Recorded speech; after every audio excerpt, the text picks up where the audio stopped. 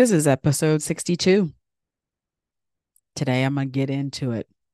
Our title of this is Do you really understand how insurance works? If you were ever sued and when you're liable for something, especially as an esthetician. Neo White was the young gentleman that went viral last year with his very deep and very disturbing chemical peel that he had done in Atlanta by an esthetician. And he went viral on TikTok, on Facebook, on Instagram. I reached out to him personally to ask him how he was, if there's anything that I could do to help. He had a very small window to help correct that level of damage, especially with the melanocyte activity that would be happening because he was injured that bad. He said he was working with a few people. He wasn't really sure. I gave him some suggestions of estheticians that I personally knew that were in the area that he could reach out to. I gave him the information. I checked in another couple days. He said that he was under a care of a dermatologist in LA. And that was kind of the last time that I heard from him. There was a big hubbub on social media from the esthetician side saying, uh, he didn't follow directions, he didn't go through the protocols and all of this. I did a couple TikTok responses on Instagram and on Facebook just about, client compliance. They're not compliant. They're not going to listen. They're not going to do what you say to do. The thing about the outcome of this case, which Neo was awarded over $1 million and compensation and damages and all the way down the line, was that he was injured. There's a lot of estheticians that are saying, but he didn't follow directions. He went to the hospital. He peeled his skin. He did all of these things. And the way it works when you are liable for injuring someone is, were you the reason they were injured? And in this situation, this esthetician was the reason why he was injured. He walked in unharmed. He left that business harmed. That's it. We don't need to go any further. That's literally all. That's it. That's all that needs to be discussed. When it gets to the court level, they're going to go for verifications of everything. They verified the esthetician was not licensed at that time. The license had lapsed. Not really clear about the insurance as well. The product that was used, I'm pretty sure they reached out to the manufacturer to ask the manufacturer the protocols for that specific peel, manufacturer's instructions. They're going to go through and ask what were the steps during this specific service that caused this injury. They're going to compare it to what the manufacturer instructions or protocols are. They're also going to ask, did that specific esthetician train on that product with this manufacturer? How was it acquired? How long had it been in the esthetician's possession? All of those things are going to be asked during this trial. But we as professionals, we as estheticians we have to stop thinking like consumers.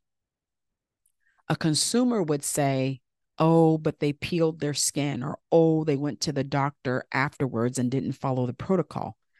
That has no bearing on whether or not this person was injured. We all saw the injury. We saw the aftermath. We saw the day's progression as it got worse. We saw it. But what concerns me is now that the case has been completed, the verdict was in, the damages were awarded, the amount, regardless if it was $1 or $1 million, the fact that we are arguing as an industry saying, oh, this should not have happened, that client should not have gotten $1 million, is what concerns me, because it's very, very concerning when we, in true fashion, do not know our scope of practice. We don't understand how insurance works. We don't understand when we're a personal liable for injuring someone, because that's what the verdict was. They said that he was personally harmed. Now, in truth, he was. But we're still defending, oh, but he did this and he did that. He would have never done that had that product not gotten onto his skin. How was the product gotten onto his skin? He walked into the establishment, that esthetician put it on the skin. That's it. Right or wrong or indifferent of what he did after, that's it. But here's the thing, we are seeing more and more injuries come on social media. And what it says to the public is that we're not educated enough. We don't take the time to do education to understand what's happening in the skin. We want a quick fix the same way our clients want a quick fix. And so we're willing to put our license, our livelihood, our income, our security in jeopardy for a quick dollar. Could this have been avoided? Absolutely. Is this a severe response to this level of an injury? I'm not going to say yes or no. But what I will say is that if someone in this situation was able to get $1 million out of this situation, that will be now a precedent that the legal community will be using from this point on. They'll be using this as a way to justify the level of damage that estheticians, some, not all, have done or are going to do to the public. And whose fault is that? It's ours. We're not understanding how we can damage the skin. One of my podcasts talked about that. If you've not watched my old ones, can't remember which one, but I said we're injuring them and we don't know how to fix it.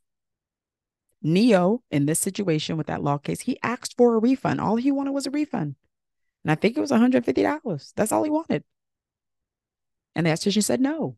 Could this have been avoided if the esthetician gave him a refund? Probably.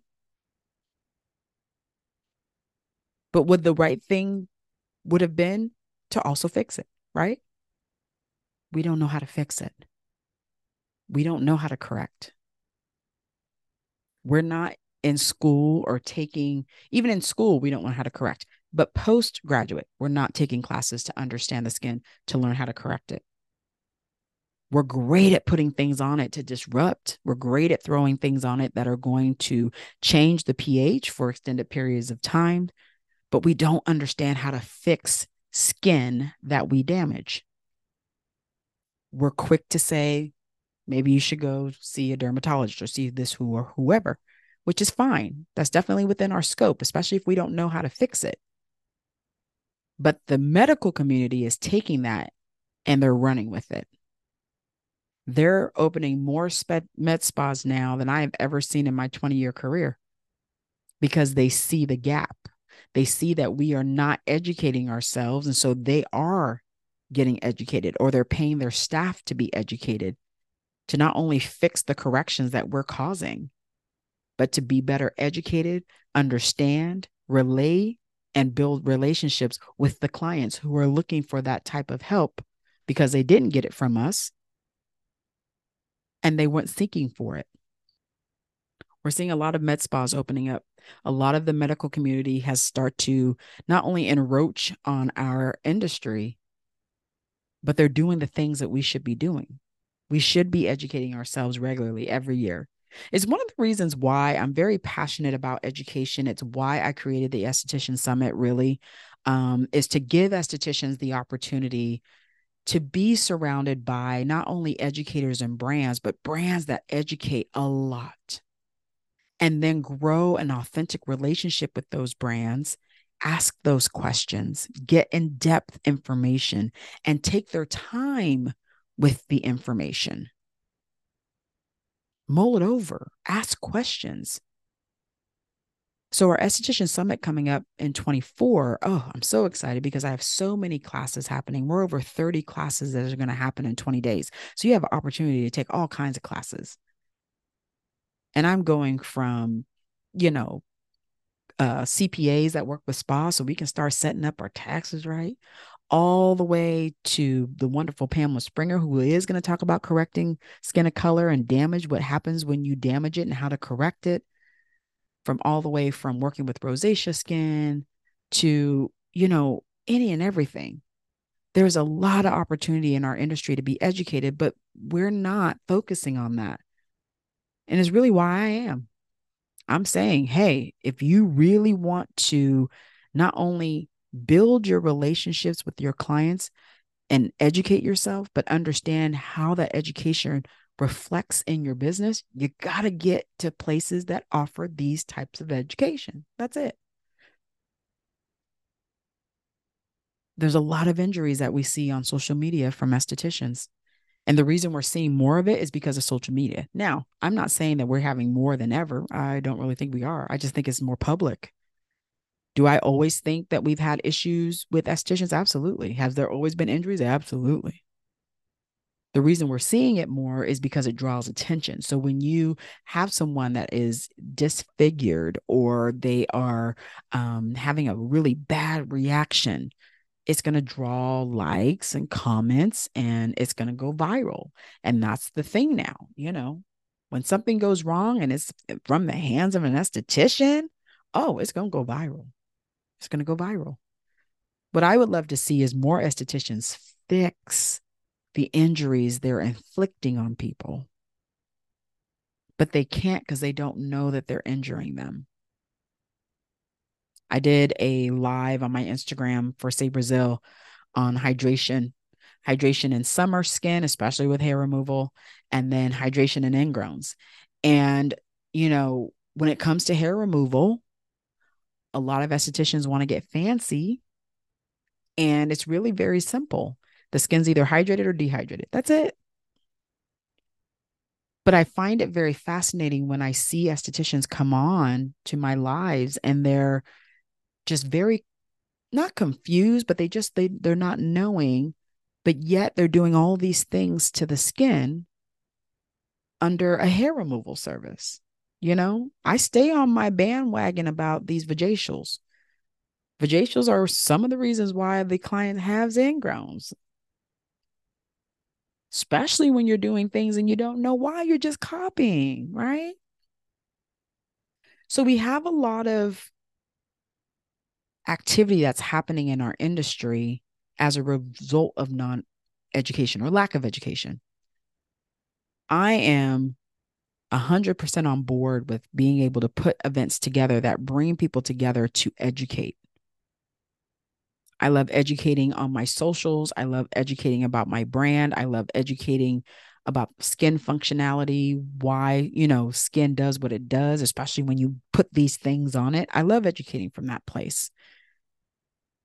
And I find that as we are evolving as an industry, there's a lot of states trying to take away the things that we can do. And it's not that they're randomly waking up one day and saying, oh, let's take away microdermabrasion or let's take away tents or let's take away this. No, there's been complaints. There's been injuries. There's been proof in the pudding. What I would love to see is us as an industry, the aesthetics industry as a whole, just do a 180 and do nothing but promote education. There's nothing wrong with product education. I do it, but there's nothing wrong with it. But we got to do more aesthetic education than we do product education. We got to get back to the basics. We got to go old school the way I was learned, the way I was taught. I have beauty schools that come into my business and they learn about our brands, and I'm asking questions of the teachers and the students, and the responses are so product based. And I'm like, that's if you can't understand the function of a skin with or without product, there's a problem. If you don't know what basic things do in the skin and what the response from the skin is, that's a problem. And it's a problem because you're speaking to me based on a product you use and not based on the skin itself. So if you can't talk about the function of the skin, if you can't say, if I use this ingredient, this is what the skin is going to do. If you don't know that, but you know the name of the product, but you don't know the ingredients of the product, there's a problem, right? There's a problem. And we're seeing this more and more. There's a lot of med spas that are popping up. Some of them are hiring estheticians, some of them aren't. Some of them are like, I don't know if I want to deal with estheticians because there's a lot that don't have the education. And the ones that have the education that have been in the game, like I have been, we're not trying to put ourselves into a med spa because we won't be compensated for the education that we have. So why would we waste our time in, getting a job that's not going to pay us for the type of education we have not only gotten on our own, but our education and our level of understanding? If I'm going to go back to the med spa and I got 20 years in the game, you better be paying me maybe $1 or two less than an RN at this point. I'm going to tell you about the chemical interactions, the function of ingredients, the function of skin, all of that. You're not going to get that from RN. Some RNs you might, but not a lot of, the ones that specialize in dermatology, of course, but not all of them specialize in dermatology. We got to be better about wanting to be educated. We have to put ourselves in places to be educated. There's nothing wrong with trade shows. There's a lot of great education that comes out of it, but we're starting to see more and more it's really product based and not basic education. I'm a basic education type person. I can back it up with the product, but I want to start first. What are we doing in the skin? Why does this ingrown keep coming back? Like that's how I started my my free class online about ingrowns. Like what is happening in that follicle that's causing that ingrown to stay there 3-4 months? Why does when it extracts, there's balls of hair in it? How many hair growth cycles have happened during those 3 months? And what has been present that hasn't gone away? It's obviously is bacteria. So that's the way I teach. That's how I like to educate people because I think we're not taught that way. We're taught, let's put a product on it. If you don't know what the function of that product is or what the product's going to do, what's the point of putting a product on it? No different than chemical peels. We think all chemical peels are the same. In fact, they are not. We also don't quite understand that you got to prep the skin for certain chemical peels.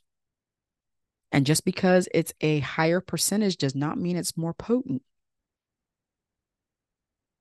If it's at a higher percentage, it just means that more of that solution is that. So a 20%, lactic means in that bottle of 4 ounce, only 20% is lactic acid. The rest is filler. And then people are like, really? Yeah. It has to do with pH, nothing with the percentage. So if you're just throwing chemical peels on people, you're not prepping their skin, you're not preparing their skin, then, that's like just throwing a match from the side of the freeway and just hoping whether or not it's going to catch on fire. And we're seeing it more and more. And I am 99% sure that this court case that I'm speaking about will now be the precedent for a lot of cases that are going to be coming to courts from estheticians damaging the public. And not only did this esthetician have to pay out of pocket, there's a lot of different things that the esthetician has to be responsible for. And unfortunately, in these types of situations, there's a lot of legal things that they can do to make sure that that person gets their money. Is it scary? It's scary. But what can you do to combat this? One, be open with understanding that education is a part of your entire career. If you're not willing to be educated and understand that your education does not stop when you graduate from beauty school, that it will continue and every year it will continue, then let's start there. The other thing is understanding your scope of practice. Do you know what you can or cannot do with your license? Many of y'all don't. 3, do you know what your insurance is willing to cover? If you don't, what is wrong with calling them to ask them, what exactly will this cover? What am I covered for? I would even say, there is a lawsuit that was settled and this is what was, This was the outcome of it. If it was me in that situation, how much would insurance be paying on this verdict?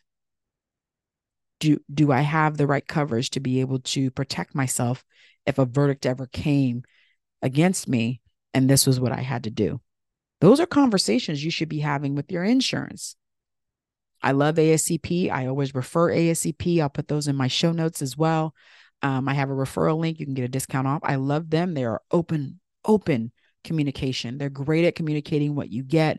They're great at being able to tell you exactly what you should and shouldn't do, depending on the situation. I know a lot of people who have gotten themselves in trouble. They've called up ASCP and they've gotten themselves all the way together. They've been protected. They've told them what to say in situations.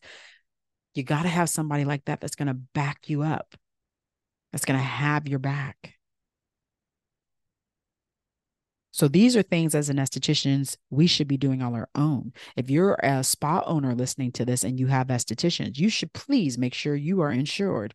You should make sure that your folks are insured. You should make sure that your estheticians who work for you also have the business additionally insured under their insurance.